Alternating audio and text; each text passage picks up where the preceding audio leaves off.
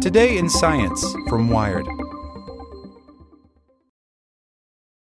For the ones who work hard to ensure their crew can always go the extra mile, and the ones who get in early so everyone can go home on time, there's Grainger, offering professional-grade supplies backed by product experts so you can quickly and easily find what you need.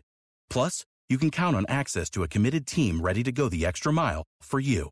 Call, click Grainger.com, or just stop by. Grainger, for the ones who get it done.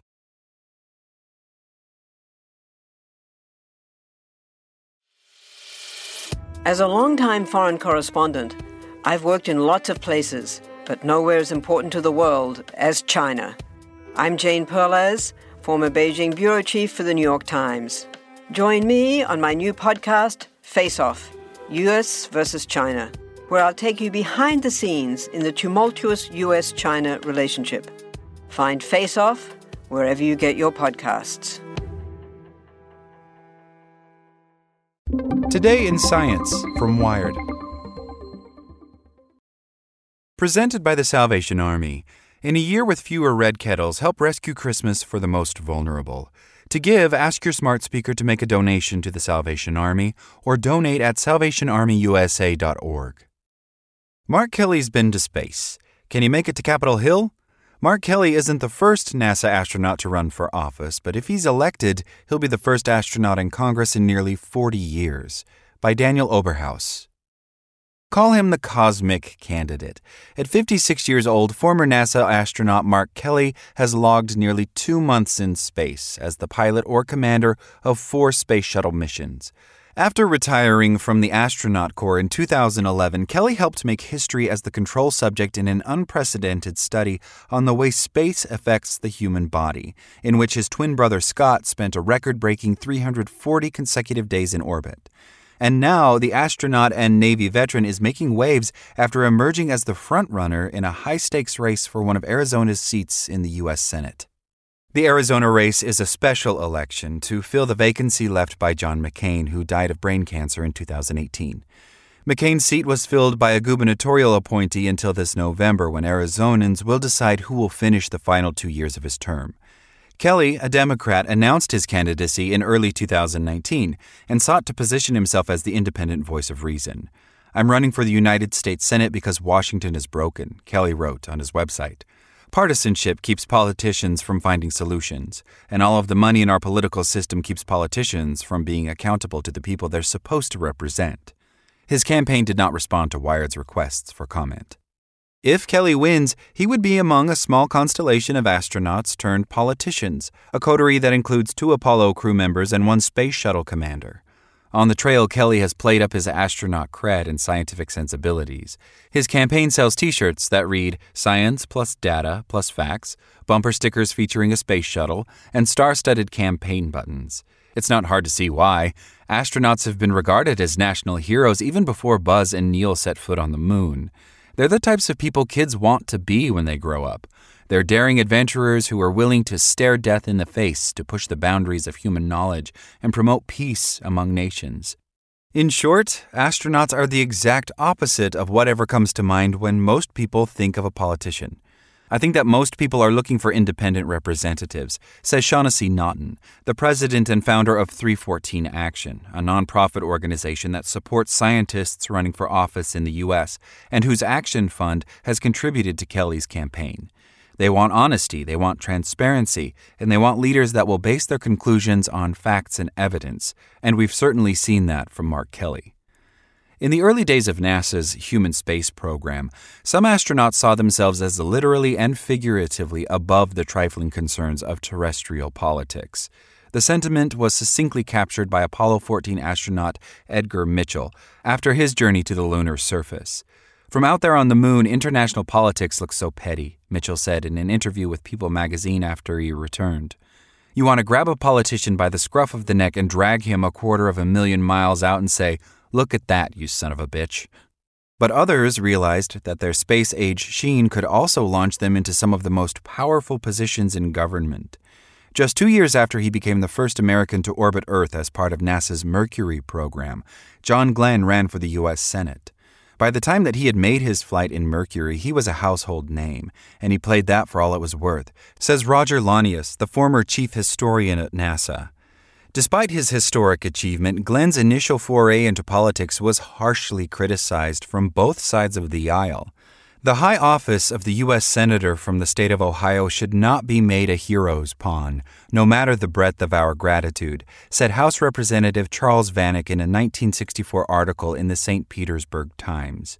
This grave responsibility, so vital to the state and to the nation, should not be vested to the unprepared. The same article also mentioned uneasy speculation among other members of Congress that Glenn might kick off a trend of senators from space.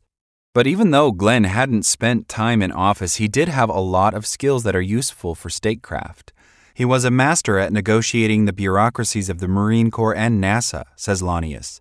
He also knew how to play to the public, which is important if you're going to run for any sort of office. So from that standpoint, he was really good at this. Glenn's political dreams were put on pause just months before the election in 1964 when he slipped and fell in a tub. He lost during his next campaign in 1970. But in 1974, Glenn won a special election and was elected as a Democratic senator for Ohio, a position he held for the next 25 years. Aside from a failed campaign for president, Glenn's political career was rather unremarkable. Most of the enacted bills he sponsored were for the creation of obscure national holidays, and Lanius says he rarely ever broke ranks with his fellow Democrats. He was a pretty reliable vote, he says. If the party was behind it, he was usually behind it. Arguably, his most enduring legacy is setting a precedent for the astronaut-turned-politician. Since Glenn's election, a number of astronauts have run for congressional office. Harrison Schmitt, a member of the last Apollo mission to the moon, served as a Republican senator for New Mexico for a few years. And Jack Swigert, a member of the ill-fated Apollo 13 mission, won a seat in the House of Representatives after losing a bid for the U.S. Senate. But he died before taking office. Being an astronaut isn't a guaranteed ticket to Capitol Hill, however. Jack Lausma, a member of the second crew to visit Skylab, America's first space station, lost a 1984 election to represent Michigan in the Senate. And Jose Hernandez, the most recent astronaut to run for Congress, lost to an almond farmer in California in 2012. If Kelly is elected this November, he'll be the first astronaut on the Hill in nearly 40 years. Throughout most of his campaign, Kelly has had a lead over Republican incumbent Martha McSally in the polls, reported by the political analysis site 538, although polls added on Friday show them in a dead heat. That Kelly maintained a lead for so long in a state that has gone Republican in all but one of the past 17 presidential elections is surprising, especially given his lack of political experience.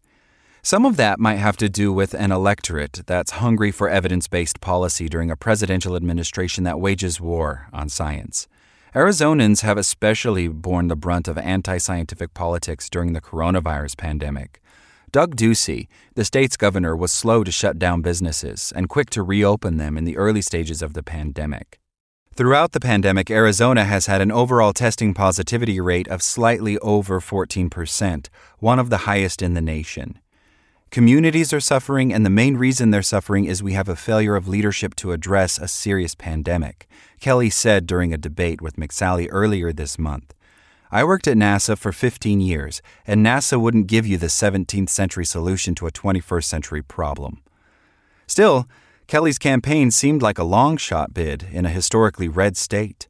He leans left on some policies. He advocates for health care as a right, ending tax breaks for large corporations, lowering interest on federal student loans, and more renewable energy, but is more centrist on others. As a gun owner and the spouse of Gabrielle Giffords, a former U.S. representative who was shot in the face during an assassination attempt, Kelly advocates for universal background checks, but he also supports the right to bear arms. He says he wants strong borders, but also protections for dreamers, children born in the U.S. to parents who lack documentation. Kelly is not an archetypal Democrat, and he doesn't want to be.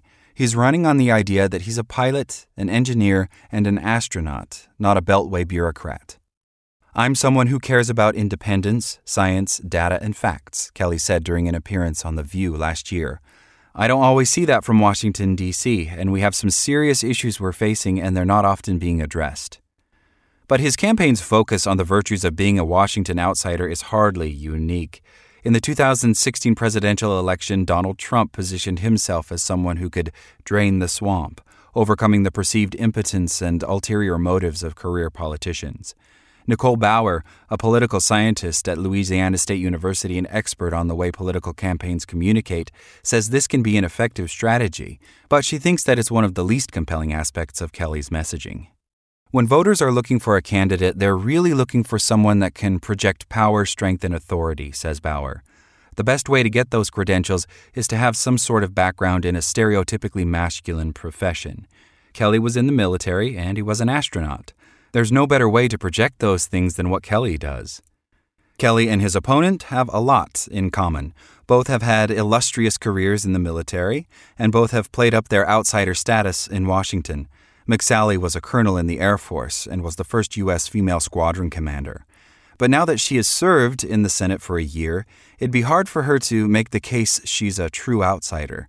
And even though both served in the military, Kelly has been to space.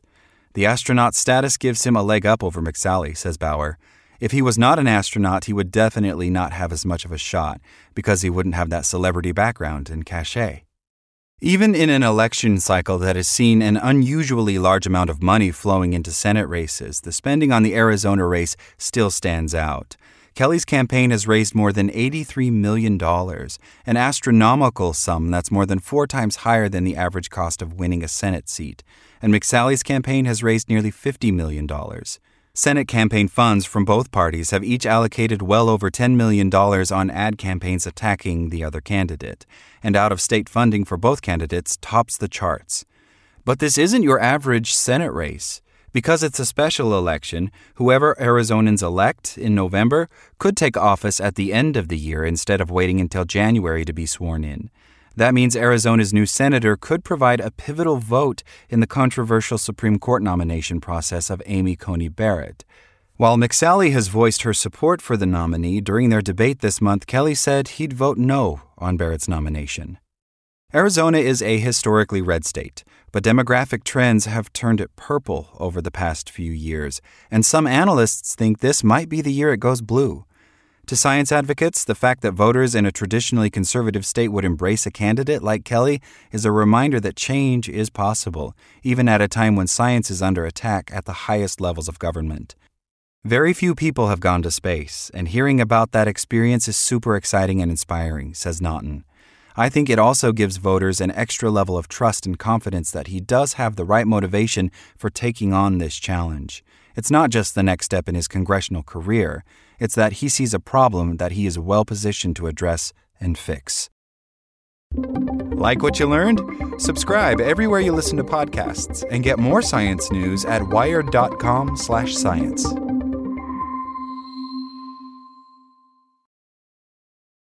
Without the ones like you, who work tirelessly to keep things running, everything would suddenly stop. Hospitals, factories, schools, and power plants, they all depend on you. No matter the weather, emergency, or time of day, you're the ones who get it done. At Grainger, we're here for you with professional-grade industrial supplies. Count on real-time product availability and fast delivery. Call, click Grainger.com, or just stop by. Grainger, for the ones who get it done.